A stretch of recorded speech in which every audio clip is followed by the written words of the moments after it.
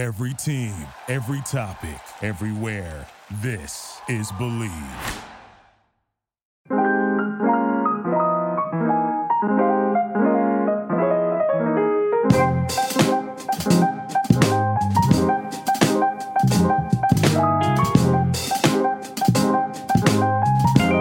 Hello, everybody. Welcome back to another edition of Bill Roden on Sports. That's Bros Pod.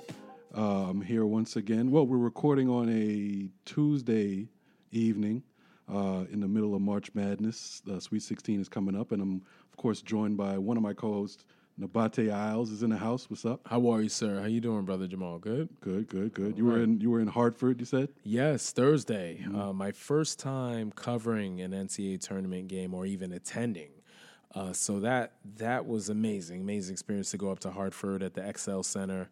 And there were 4 intriguing games. You had a good region. Yeah, exactly. Like except for the last one with Purdue. Purdue handled Old Dominion, you know. But I think I fell asleep. Right, pretty much. But no, the first 3 games. I mean, Florida State, Vermont was and they were a lot of Vermont fans. It was basically a home game, really, for Vermont because Hartford, the University of Hartford, is part of the AEC, the America East Conference.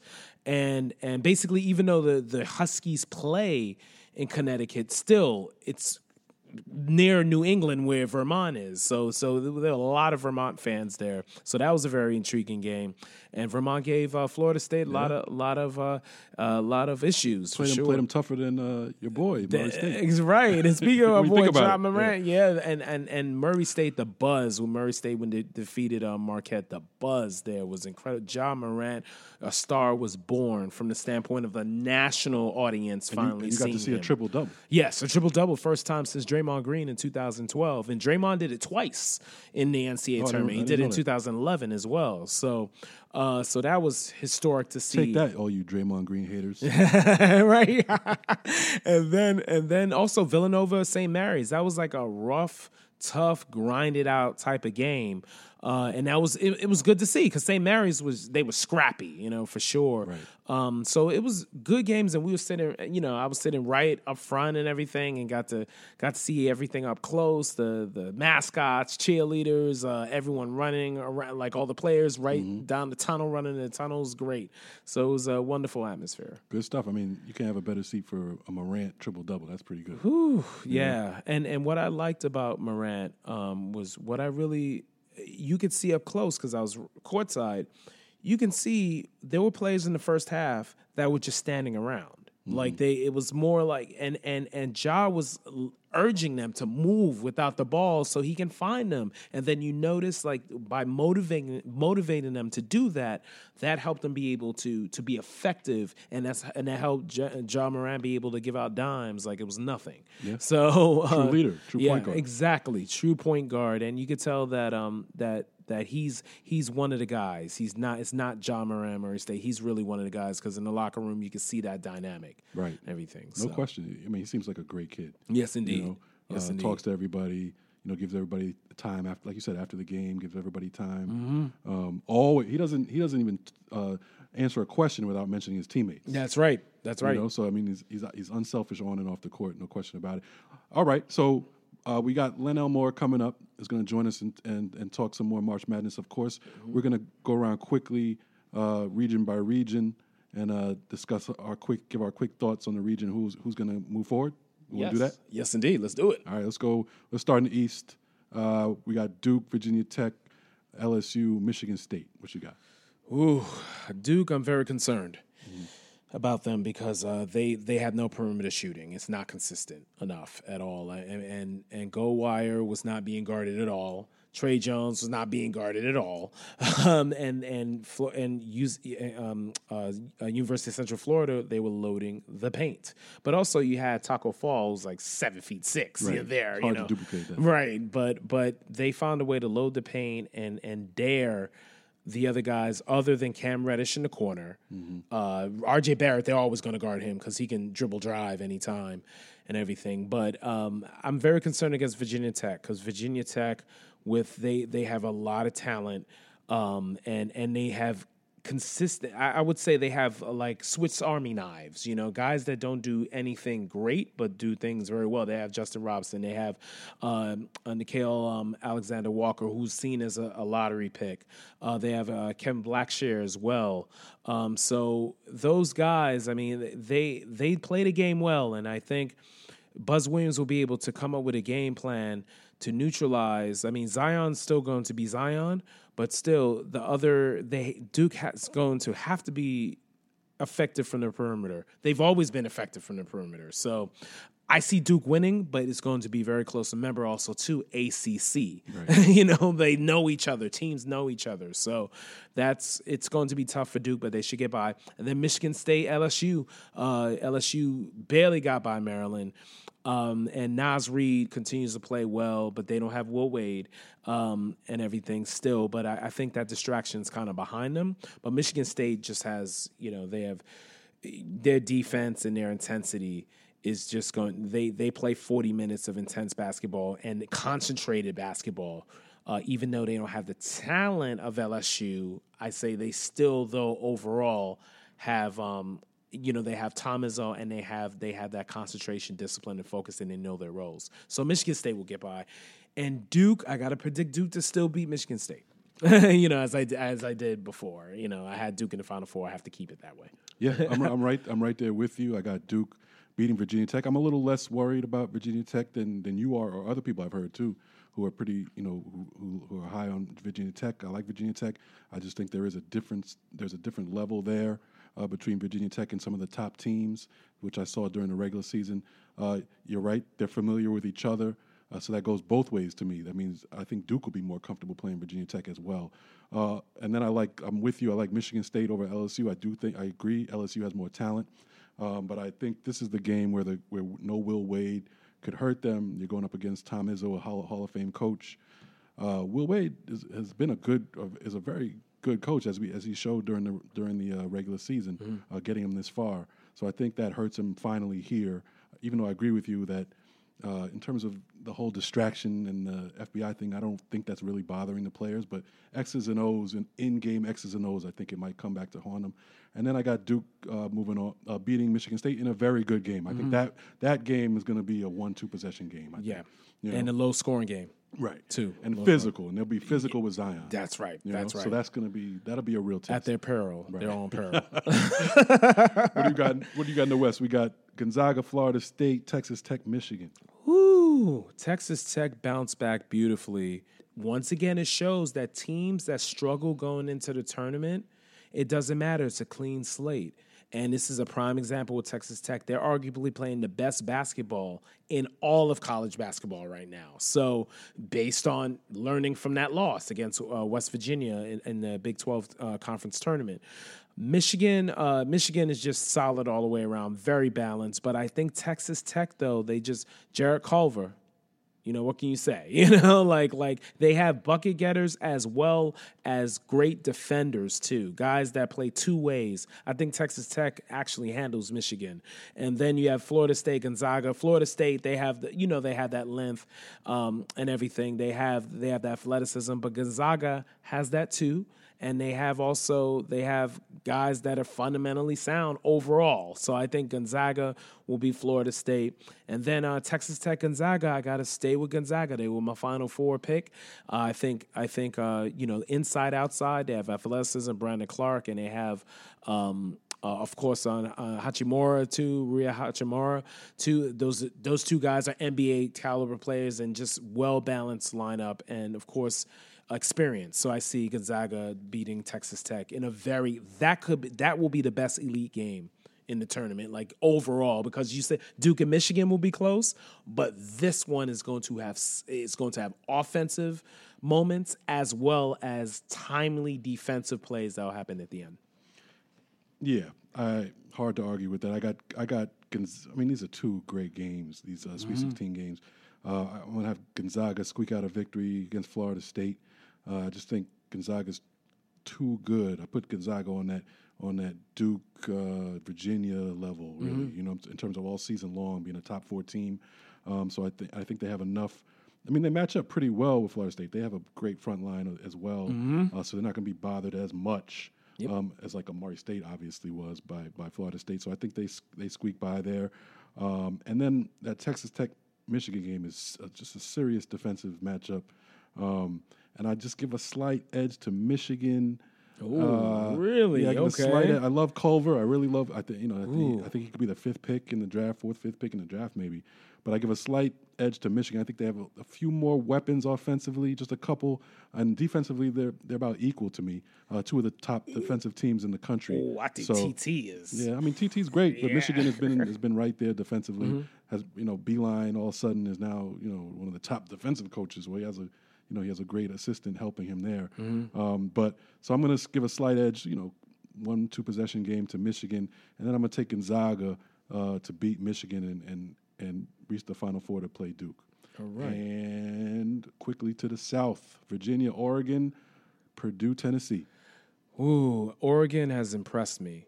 They're playing their best basketball at the right time, and they have length. They have versatility. They can be in transition, or they can do half court. And they've been playing beautiful basketball overall. And I see them beating Virginia, actually. Like, I have Virginia going to the Elite Eight, but I see Oregon is a matchup problem for Virginia. And also they can score at will when they need to. I mean, Virginia is top defense in the country, no question. But I just think Oregon, they can defend as well with their length. And I think they upset Virginia. And then Tennessee, Purdue, I have Tennessee, of course, as I mentioned, I have them winning it all. I have them winning the entire national championship. So Grant Williams and Admiral Schofield, those guys, I mean, Tennessee and the experience that they have. And they're just too deep for Purdue. I mean, Carson Edwards, he's the top scorer in the NCAA tournament. He's been incredible, like little guy, and just knows how to get his shot up and everything. But I think he's not going to be enough for Purdue. So I think Tennessee beats them, and then Tennessee, Oregon.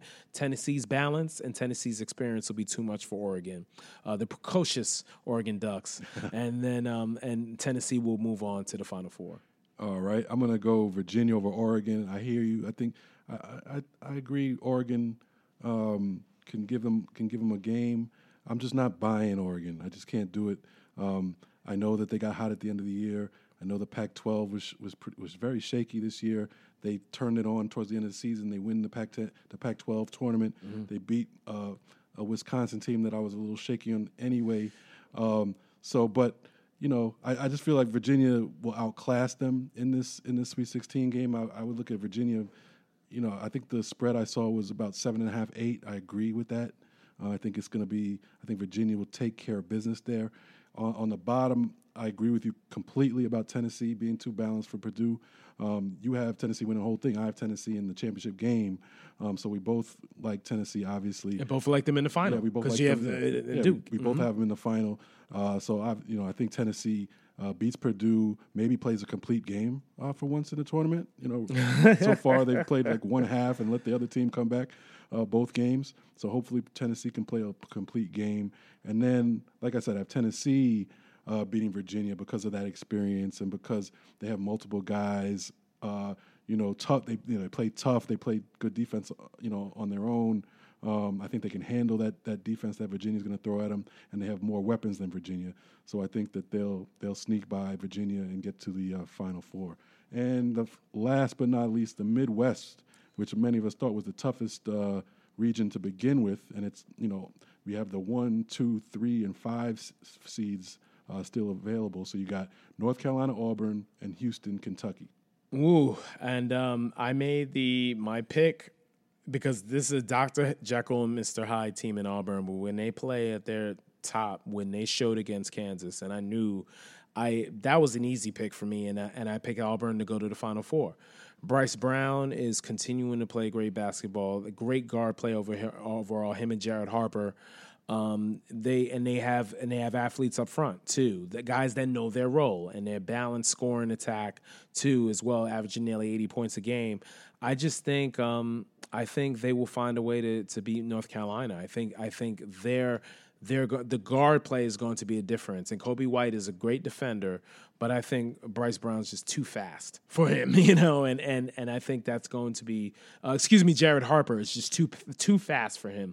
And Brown, moves as beautifully without the ball as anyone in the country.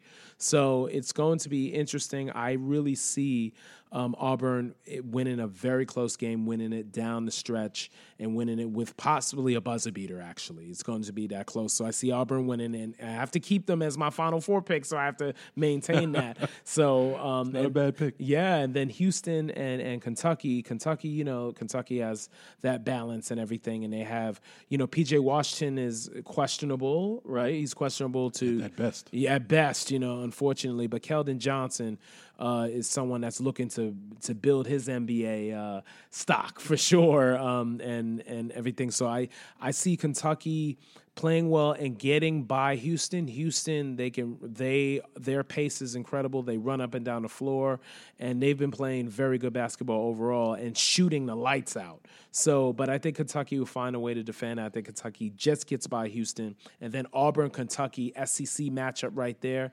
I see Auburn winning. I think Auburn, they're going to take advantage with Kentucky not having their full lineup there, and also Auburn knows them too well, and also Auburn is they were the better team in the beginning of the season. When you think about it too, they have that confidence. I think the guards are going to make a big difference. So Auburn will make the Final Four over Kentucky.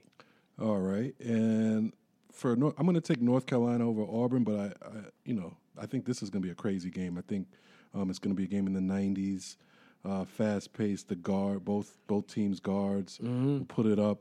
Auburn's guards scare me in this matchup a little bit, but like you said, Kobe White is going to show no fear. I could see him dropping 25 in this matchup. I think North Carolina is going to sneak by Auburn in this one. I'm going to give the coaching edge to North Carolina and Roy Williams with time to prepare. I love Bruce Pearl, but got to go with Roy in this one, so I got North Carolina moving on. On the bottom, I got Kentucky, Houston. I love Houston. Love what Kelvin Sampson is doing. I think this is going to be a good game. I just think Kentucky's defense is going to be too much. They have the bodies. They have defense.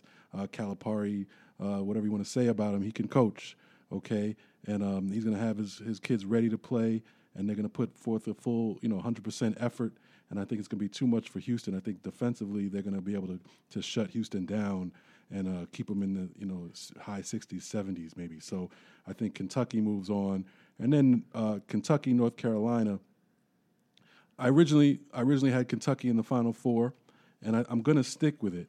But no P.J. Washington is a big difference. Yeah. But I just feel like this Kentucky team has shown that they can grind out victories, and they can do it without P.J. Washington, and they have people to make up for his absence, like Reed Travis, who's shown up a little bit more in the tournament than he was in the regular season. So I think Kentucky scratches out a victory versus North Carolina because they beat them on a neutral court earlier in the year. They match up well with them. I don't really like Carolina's front line, and I think that'll come back to haunt them.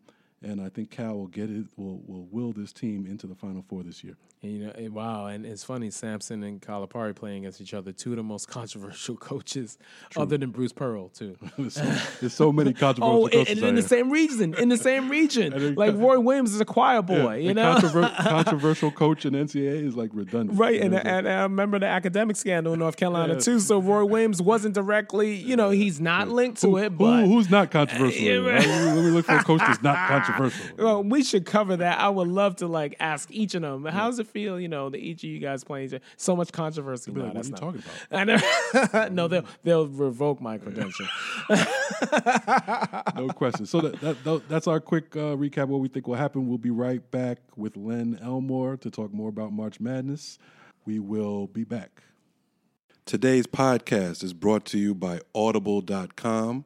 Get a free audiobook download and 30-day free trial at www.audibletrial.com/Bill Rhoden on Sports. Over 180,000 titles to choose from for your iPhone, Android, Kindle, or MP3 player. Again, that's www.audibletrial.com/Bill Rhoden on Sports. Check it out. We have now on the line a gentleman that is definitely one of the most insightful analyst in college basketball. He's someone that I enjoy watching. He was at ESPN for years now. He's with Turner Sports.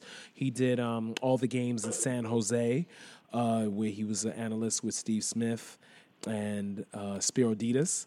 And this gentleman is also a former NBA player as well. Went to Powell Memorial, too. In New York, the legendary Powell Memorial, where Lou Alcindor went to as well. So a native New Yorker and also an attorney as well. A pleasure to have Mr. Len Elmore on the show. How are you, sir? I'm doing well, thanks. Just one correction. I'm on Turner Sports with CBS Sports as, they're partnering with the NCAA tournament, but I guess I'm more CBS Sports. Oh, okay, yes, and also a friend of the program. Len has been on a couple times before, and we've two great podcasts that people need to go back and check out for sure. So, Mr. Elmore, have so much went on, with this tournament and everything. So much going on, and we had an interesting 12 and 13 seed game that you were calling between the Oregon Ducks and the UC Irvine Anteaters.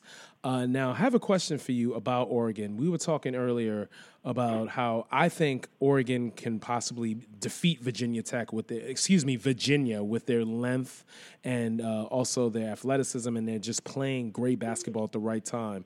Do you think Oregon could be a surprise team to possibly make the Final Four?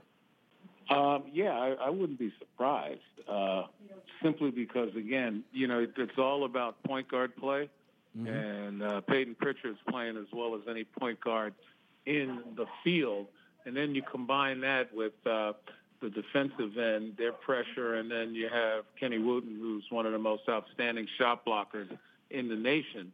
You put that combination together, their pressure defense, a point guard that finds people, and they get a little lucky. This is a team that can not only beat Virginia, but could make it in the Final Four. What about the bottom half of that bracket? You're going to have Purdue, Tennessee.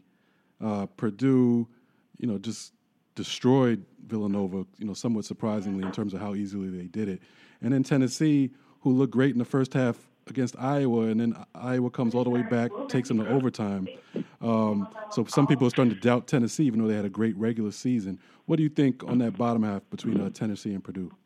Yeah, I like the matchups. Again, the point guards, obviously Jordan Bone, who's a terrific ball handler, speed personified. And, they've got some seniors, some upperclassmen who can get the job done, and Williams and Admiral Schofield, and that's something Purdue doesn't have. Carson Edwards doesn't have an awful lot of help. He's got some guys who can put the ball in the basket, but I think when you match up those guys, particularly in the front line, when you match them up, I think Purdue is a decided underdog, even though they're a 3 seed and Tennessee's a 2. If you had to pick, who do you have coming out of that South region to the Final Four?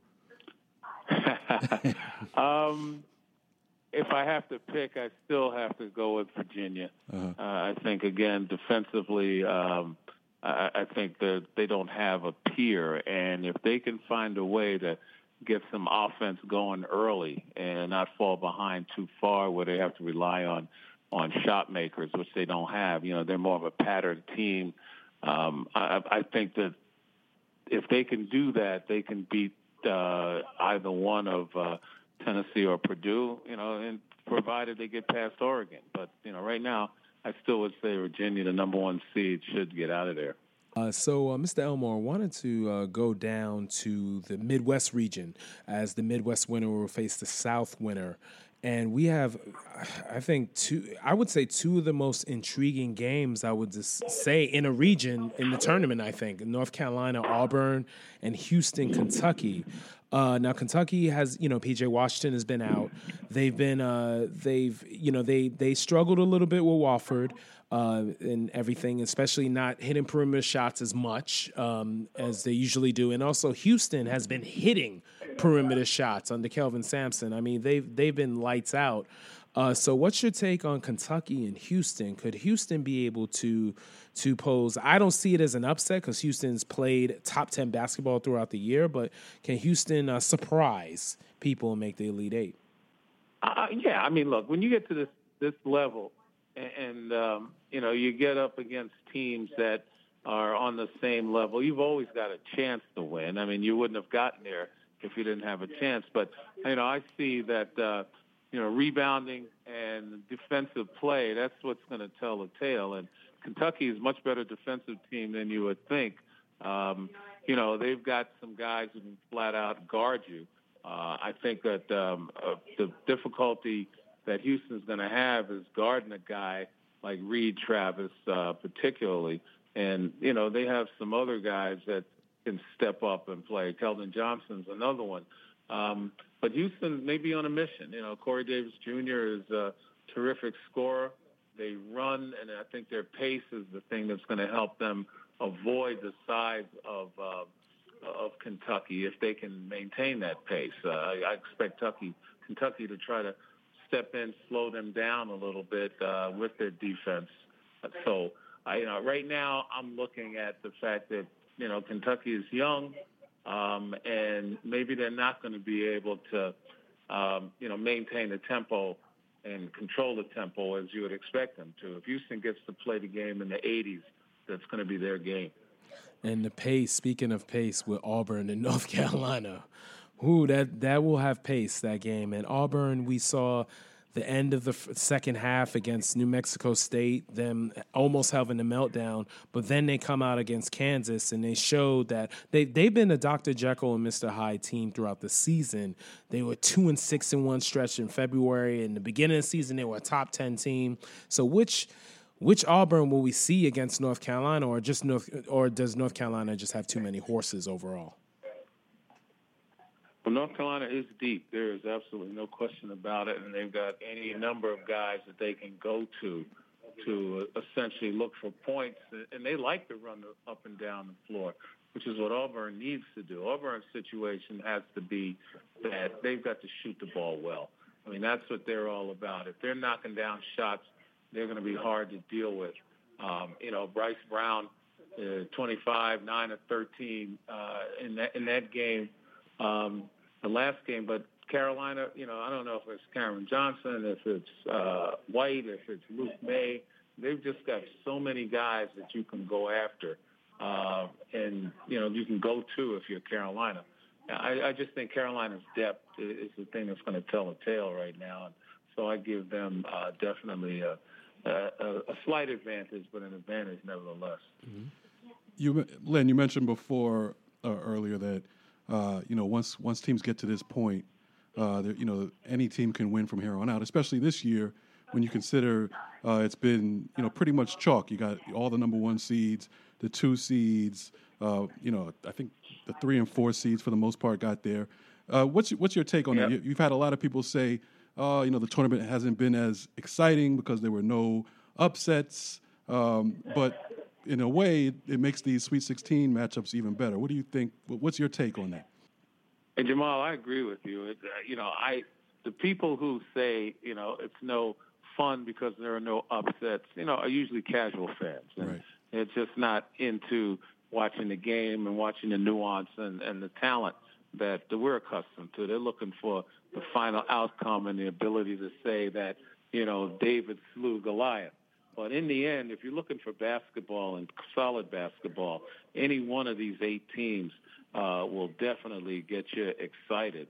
Actually, any one of the 16 teams right now we're talking about. You got tremendous defense with Texas Tech, outstanding athleticism with a Florida State. You look at Gonzaga, you look at Virginia, the team effort that you'll see among them is tremendous. And then you got Duke that kind of embodies all of those things. So if you're really a fan of basketball and forget about, the politics or, the total emotion of the game, where, you're looking for upsets and lower seeds winning, that happens on the first weekend. After that, the cream rises to the top. And, teams last year like Loyola Chicago, let's not forget that they were just a solid team that people overlooked. And right now, we have solid teams in the field right now, and many of them excel at certain aspects of the game, and 1 or 2 of them combine all of those aspects.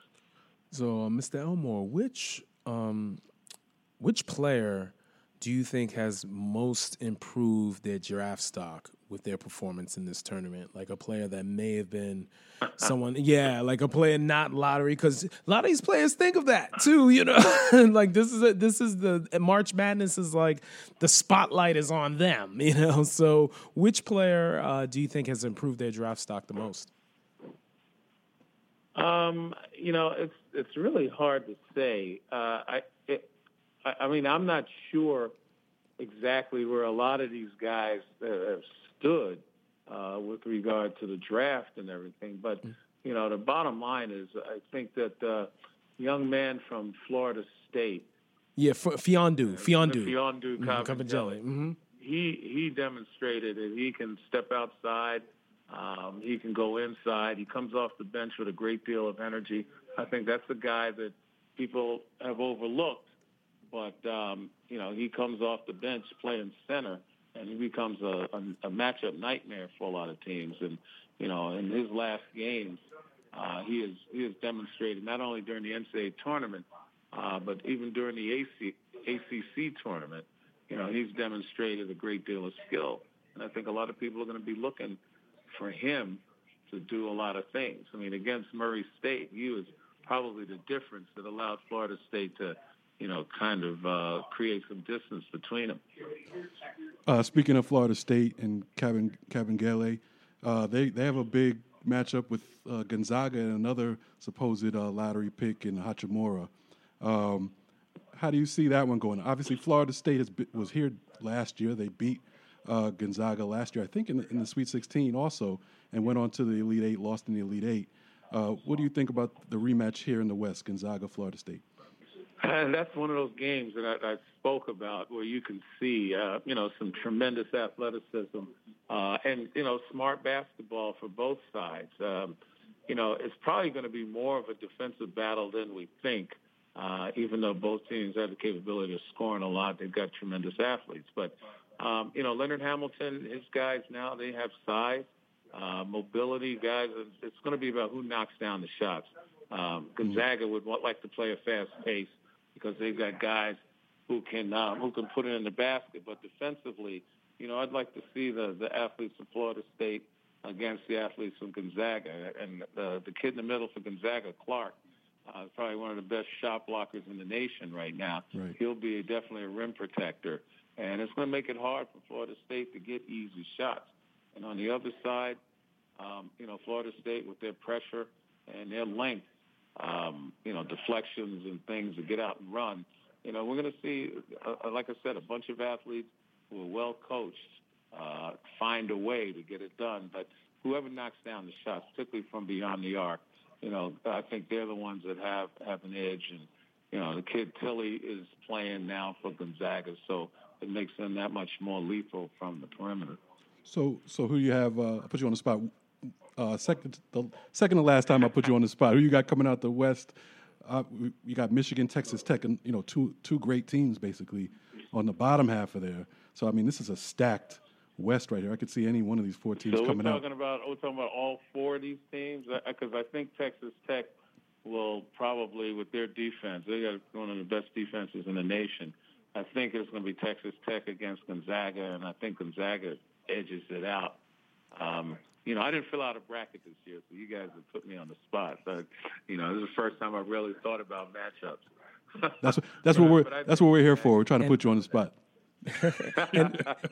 and Mr. Elmore is such a prime example. Oh, we're speaking with Len Elmore, great analyst, college basketball analyst for Turner Sports, CBS Sports, and also former NBA center as well, and Maryland alum. And real quickly, Mr. Elmore, Maryland was looking like the superior team in the last 10 minutes of that game. I mean, you could tell that Maryland was gonna squeak it out. What was your take on that game? And speaking of LSU defeating them in the East, do you think LSU could even be more galvanized by that type of victory over Maryland in such a competitive game? First of all, Maryland did acquit themselves well. They had their chances, and unfortunately, they didn't get a great game from the point guard, Anthony Cowan Jr., and that hurt them a bit. But in the end, LSU was a better team. They executed better down the stretch. You thought that the jump shot by Smith was going to be the dagger, but LSU found a way to score just about at the buzzer. And again, that's what it comes down to, execution. I'm not so sure. I think Michigan State may be on a headlong collision course with Duke, because I think that Virginia Tech, even though they beat Duke the last time they played, and yes, Zion Williamson did not play, but neither did Justin Robinson for Virginia Tech, their outstanding point guard. I just think that maybe Michigan State has probably more physical play, better inside play, and they're the ones that are going to wind up beating Duke out of that particular region in the finals of that region. So Duke doesn't make the Final Four in your opinion? No, I said that Michigan State's going to meet Duke. I got the pressure. On Duke, and they should win the whole thing, right? Because they're a little more complete than Virginia Tech, but more importantly, they got Zion Williamson, and the guy's the most dominant player in college basketball. If he stays out of foul trouble and he can play 20, 25 minutes, I don't see any of the teams in the field beating them. Now, I'm not saying it's not possible, because UCF, Central Florida University of Central Florida. They were a block out away of beating Duke. Everybody talks about the tip miss by Aubrey Dawkins, but nobody talks about the fact that they didn't block out during the free throw. If you get down and you push that guy out of the way, you don't get pushed under the basket, and you don't allow the rebound and the putback. And that would have been the game.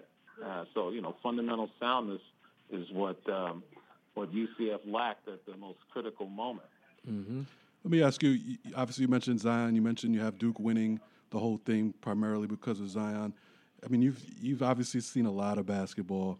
Where do you place him historically at this level, at his age? What do you see for him in the future? I know it's a tough question, but from someone who's seen as much basketball as you, what do you think of him? Look, you put it in context, considering the players around him in the nation at this point in time, he's got tools that are off the charts. Not only the size and strength, but, he understands how to play. He's got a high basketball IQ. Knows how to pick his spots to dominate, runs the floor extremely well. There's nothing you can say about him negatively, except maybe he gambles a little too much on defense. But even then, he finds some success. But as I said, you place it in context. Had he played 20 years ago, 25 years ago, he probably would have been a really good player, maybe not a great player. I think that, it all depends on when you're coming up. And right now, the matchups across college basketball are certainly every single one of them are in Zion Williams' favor. So obviously you have to make him, for his freshman year, one of the greatest freshmen that's ever played the game of college basketball. Now, on the next level, it remains to be seen. Certainly, he's going to get his opportunities. Some people think he's going to be better in the pros because that game is more wide open. But it's also more of a jump shot game. Will teams play with him? Will his teammates play with him? Or will they be relegated to, taking threes, and he'll be trying to rebound and do some things that he's not necessarily called on to do on a consistent basis here in college. So you just don't know. And from a physical standpoint, there are some guys who are strong enough to keep him off the glass, some guys who are strong enough to contain him. But on an 82-game basis, are they going to do it and with regularity? That remains to be seen. But right now, you can't deny his dominance. Yes, indeed. And one more question for you on a serious note, Mr. Elmore. There was the big academic scandal that happened 2 weeks ago with a lot of affluent people from business and entertainment paying their children's way to be accepted into universities that didn't have the academic standing nor the athletic standing. So what is your take on that? Yeah, look, it just shows, the lack of morality that we have and the duplicity that we have when it comes to principle. Many of those folks who paid for their children were probably supporters of, they were limousine liberals, supporters of affirmative action and some of the other things out there, recognizing, though, that, they were getting their kids in through side doors and through back doors with a lot of money. Right. That's the sad part about it, and that hurts the concepts that we're talking about with regard to, diversity and inclusion. But by the same token, I still believe that it comes down to the focus on education way back in preschool, elementary, middle school. I think, our kids in many communities are capable of competing on a level playing field, given that level playing field. And I think people will be more vigilant now that we've seen, what has gone on. They'll be more vigilant, and maybe that playing field can be leveled, and maybe we can start talking more about, looking at academics and recognizing that it's not necessarily about test scores always. There's a combination of many skills that need to be factored in that are going to ultimately be signs and predictors of success. And if that is the case, overcoming, hardship, overcoming lack of opportunity, and being able to compete should demonstrate that there are a lot of kids that deserve to be in those seats in college classes, as opposed to people who can just simply buy them. But be that as it may, I think another sign is, this focus on, and I don't want to go off onto a tangent because I'm sure that's enough for another show, but, the focus is so much more on paying people instead of making sure that, they get the education opportunities that they need. And I'm starting to get really tired of the narrative that, these kids are receiving nothing except, while they're playing college basketball, and that the NCAA and everybody is getting rich. The institutions are getting rich to a great extent, but that money goes right back to helping students, not only student athletes, but other students as well. I don't think anybody's lining their pockets per se, but the flip side of it is you can't say that a guy like Zion Williamson, and we're only talking about 1% or even less of the guys who really, quote, carry college basketball. You can't say Zion Williamson got nothing. Right. If Zion Williamson had gone straight from high school to the NBA, it remains to be seen how successful he might have been. Certainly he could probably well be very successful, but the fact that he went to college and has got the ability to build his brand, every single ESPN commercial for college basketball had to include Zion Williamson. I guarantee you right now, and I'm not going to cast aspersions, but if he doesn't have a verbal agreement for a triple-digit million-dollar contract with one of the shoe companies, that's pretty much coming. And the only way that came was through his visibility in college basketball. Now, I'm hoping it gives him a jump start, and regardless of how rich he gets, he's going to go towards an education. But nevertheless, please don't tell me that these young people are getting nothing, because if nothing else, they're able to build brands, able to be scouted better, and able to be focused upon to improve their chances on the next level.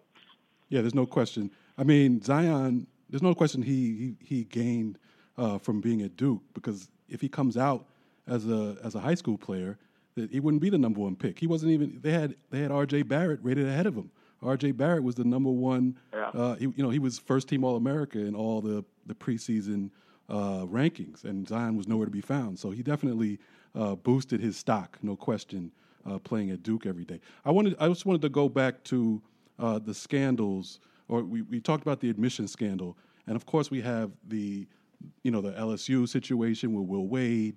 The FBI stuff, and the NCAA's reaction to that was very tough. Obviously, they formed a whole commission. I was wondering if you were surprised at all that the NCAA didn't get involved in this admission scandal. Well, I mean, it's not over yet. I think that one of the big reasons the NCAA didn't get deeply involved initially in the sneaker scandals, if you will, the shoe company scandals, is because they were told by the feds to hold off until the feds completed their investigation and got their evidence all in order, and then they allowed the NCAA to step in, and that's why they're now probing the Will Wades of the world. They'll be probing some others as well. Right. I just think, again, and now with this admissions scandal, the same thing is probably going to occur. You read about the man at IMG Academy who, purportedly took, the standardized tests for, some of these rich people's kids to get them in. And if you're at IMG Academy, which is sports focused, circumstantially, you got to believe that he might have done the same thing for student athletes to get them into certain schools as well. But again, as soon as the feds complete their investigation, I'm pretty sure the NCAA will step in and they will benefit from the federal investigation because the NCAA doesn't have subpoena power. They can't compel testimony. They can't wiretap witnesses.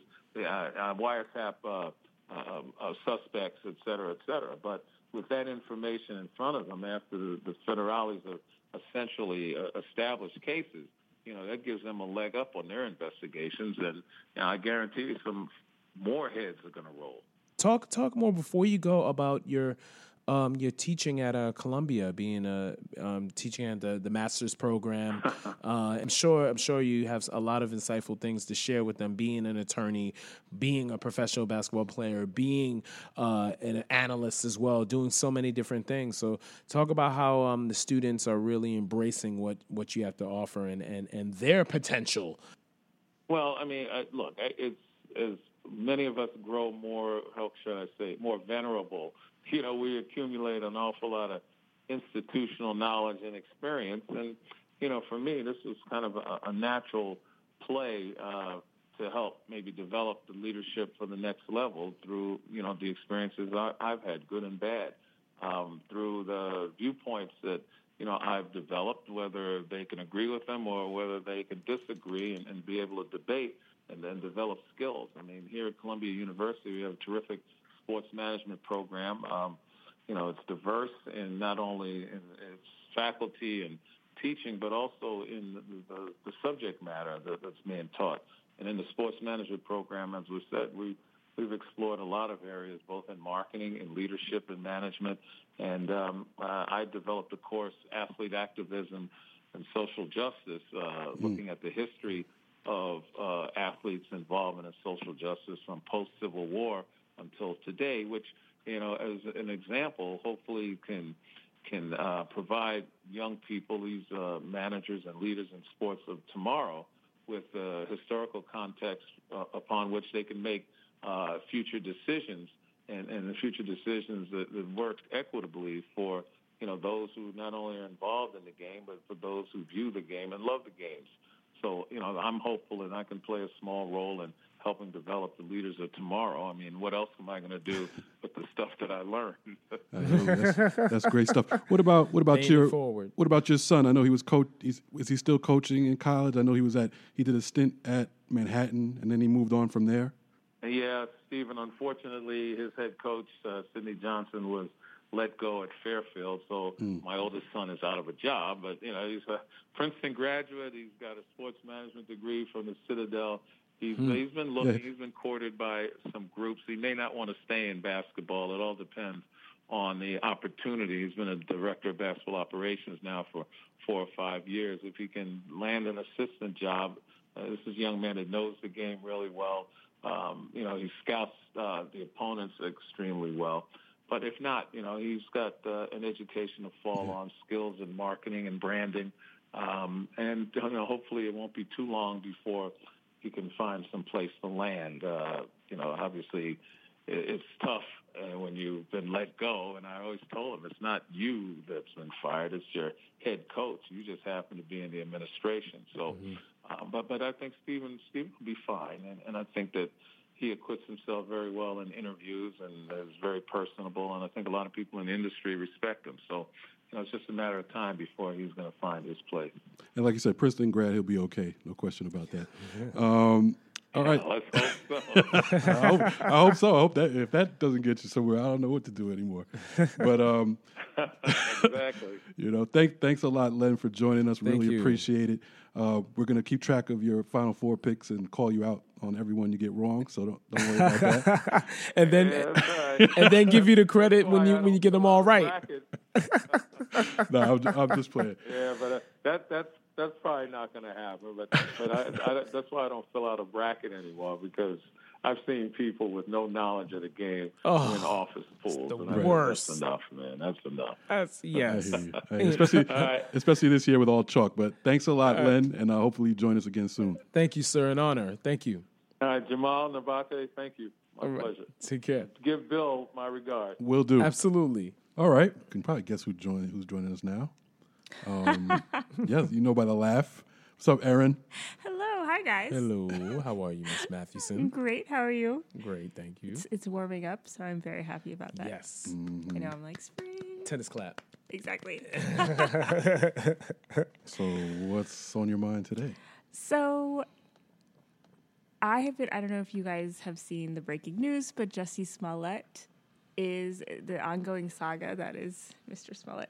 The charges were dropped against him. The prosecutors in Cook County in Chicago said that because of community service and he agreed to forfeit his bond to the city of Chicago, that they are dropping the charges. And I feel like it's still very, there's been no determination of like what actually happened. Jussie still maintains his innocence. He says he never lied. He's his mother's son. That fine. But the superintendent of police says he stands by the indictment, and he and Mayor Rahm Emanuel kind of condemned the judgment, It was a crazy press conference which I watched. Because I'm watching MSNBC and he pops on there, and I was like, why is Rahm Emanuel part of this? I'm like, is that serious? Right. It's crazy. And then they were not having any part of Smollett being innocent. I mean, it was weird. It is weird. It is one of those things like, so as I got to talk to Jamal and Nabate earlier today, like, what does it mean to be innocent? And does dropping charges mean you're innocent? And legally, yes. Yeah. But I think this has been such a crazy situation. It's like, so what happened? Like, who did what? Mm-hmm.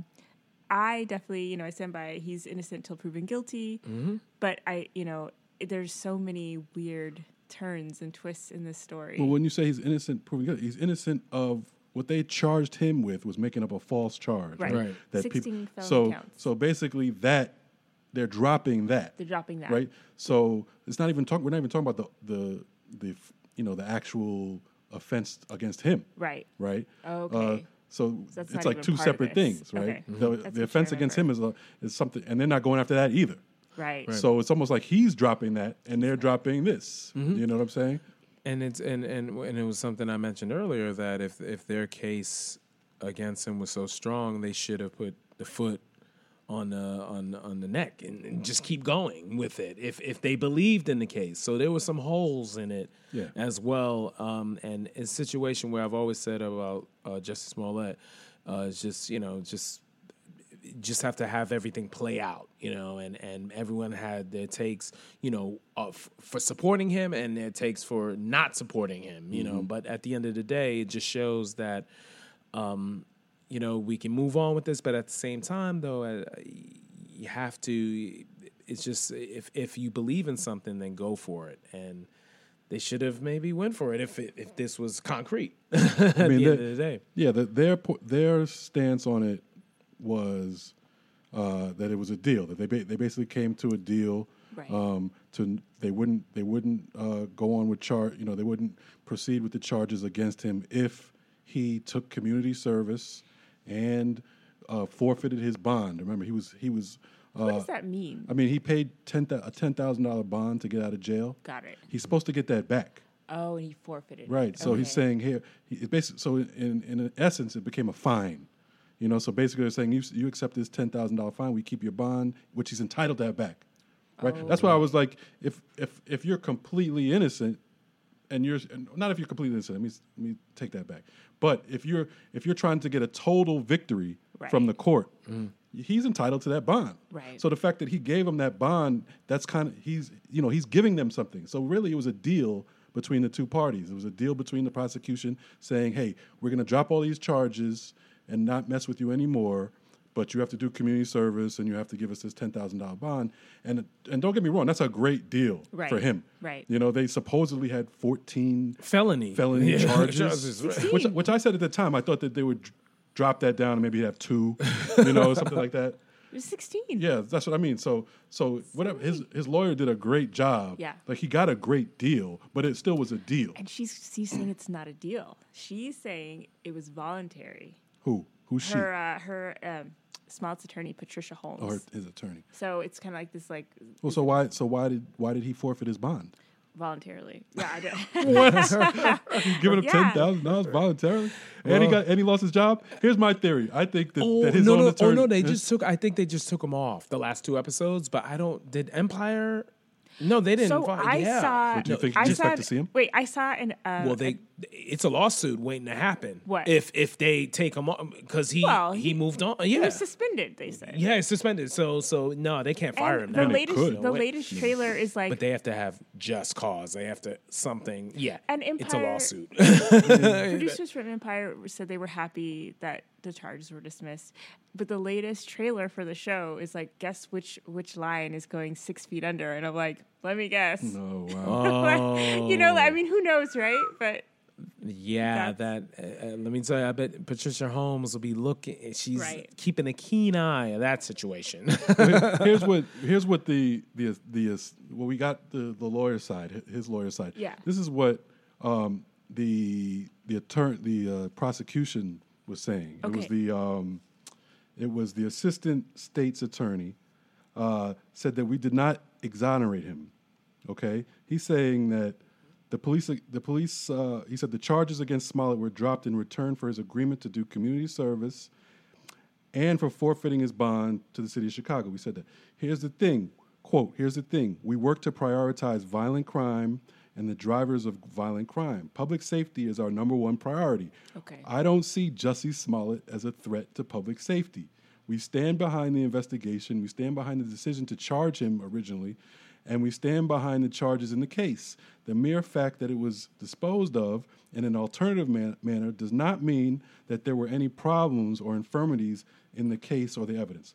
Now, that's their statement. I wasn't about that. I don't really believe. I think there were some infirmities because it's very rare for them to just drop charges like that. Right. You know, right. So I'm sure there were infirmities, but at the same time, he's also right. They didn't really exonerate him. Right. You know. Right. So.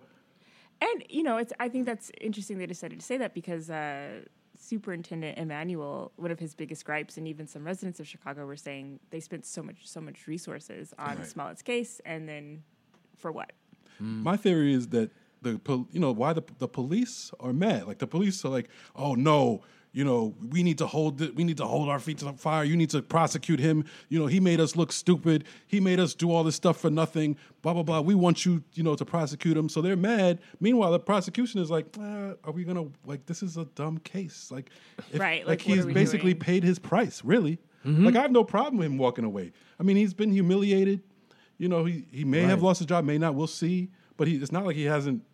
He's faced some consequences. Mm-hmm. And I think he was thinking more about his career. With the just moving on with this and thinking more about his career and saving his standing with Empire, and also looking at the possibility that he may have to battle the network, Fox, and the producers. So he's looking at that battle now. And good luck with that battle, because it's going to be a battle. Mm-hmm. Like I don't think he's just going to be able to walk back in there and have his job.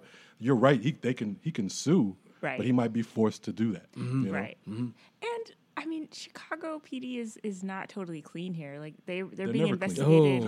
Oh. Well, first of all, in 2017, a federal report found that they routinely violated the constitutional rights of residents, especially Black people of color. Mm-hmm. And there's an investigation into leaks in the Smollett case because there's a lot of information out there that was wrong. Mm-hmm. And it's like, what's happening? So and it goes back to Harold Washington in the 80s, the great Black mayor that his battles with the department and everything. He had a heart attack. Just that stress, and also of course going back to Al Capone days where he had them all in his pocket. Right. So there's like a long lineage of things with and not singling out Chicago Police Department, but it happens throughout the nation. Right. And things. Chicago's like one One of the most notorious. Well, Yeah. yeah, Hear about them. notorious. Right. No question. So I still, I wish, I wish Jesse the best. I wish I had like a camera. Like I can't wait till the Lifetime movie comes out once we It's find coming. out. It's coming. It really happened. Don't worry. And what was your goal?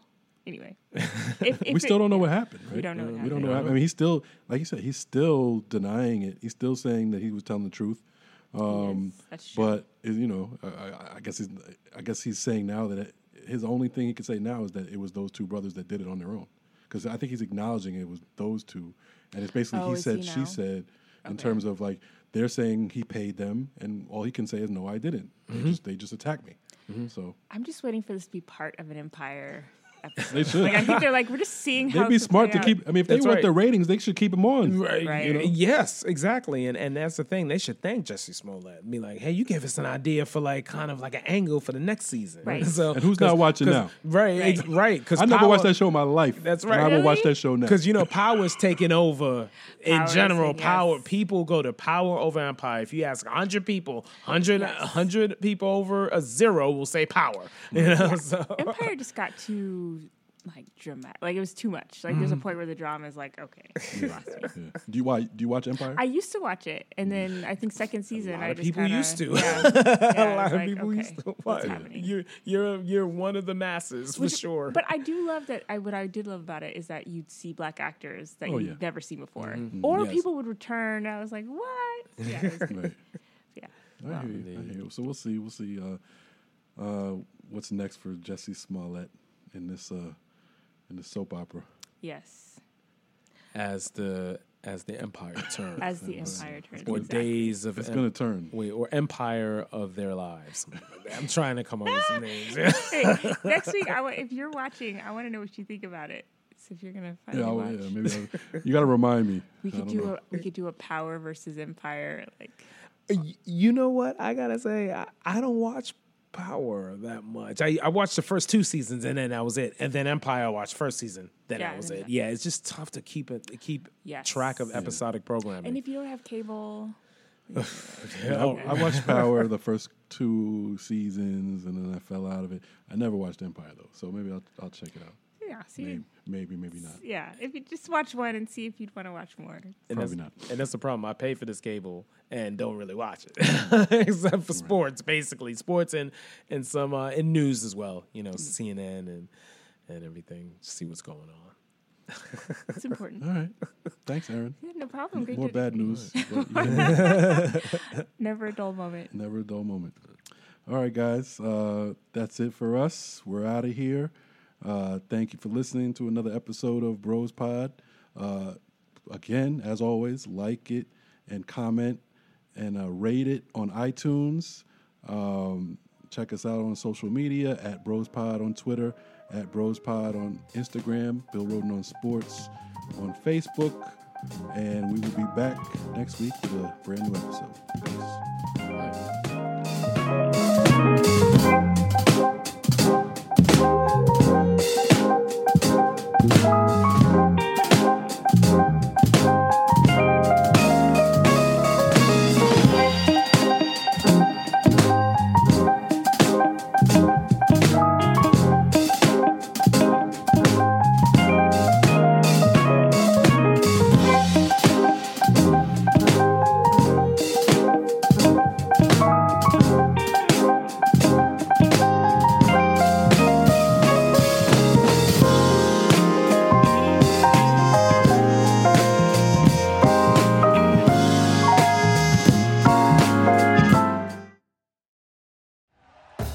Thank you for listening to Believe. You can show support to your host by subscribing to the show and giving us a 5-star rating on your preferred platform. Check us out at Believe.com and search for BLEAV on YouTube.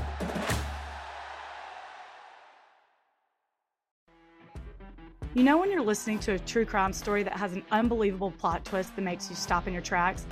That's what our podcast, People Are the Worst, brings you with each episode. I'm Rachel. And I'm Rebecca. We're identical twins who love true crime cases that make you say, didn't see that coming, and we hate the people responsible for them. Listen to People Are the Worst now on Apple, Spotify, or wherever you get your podcasts.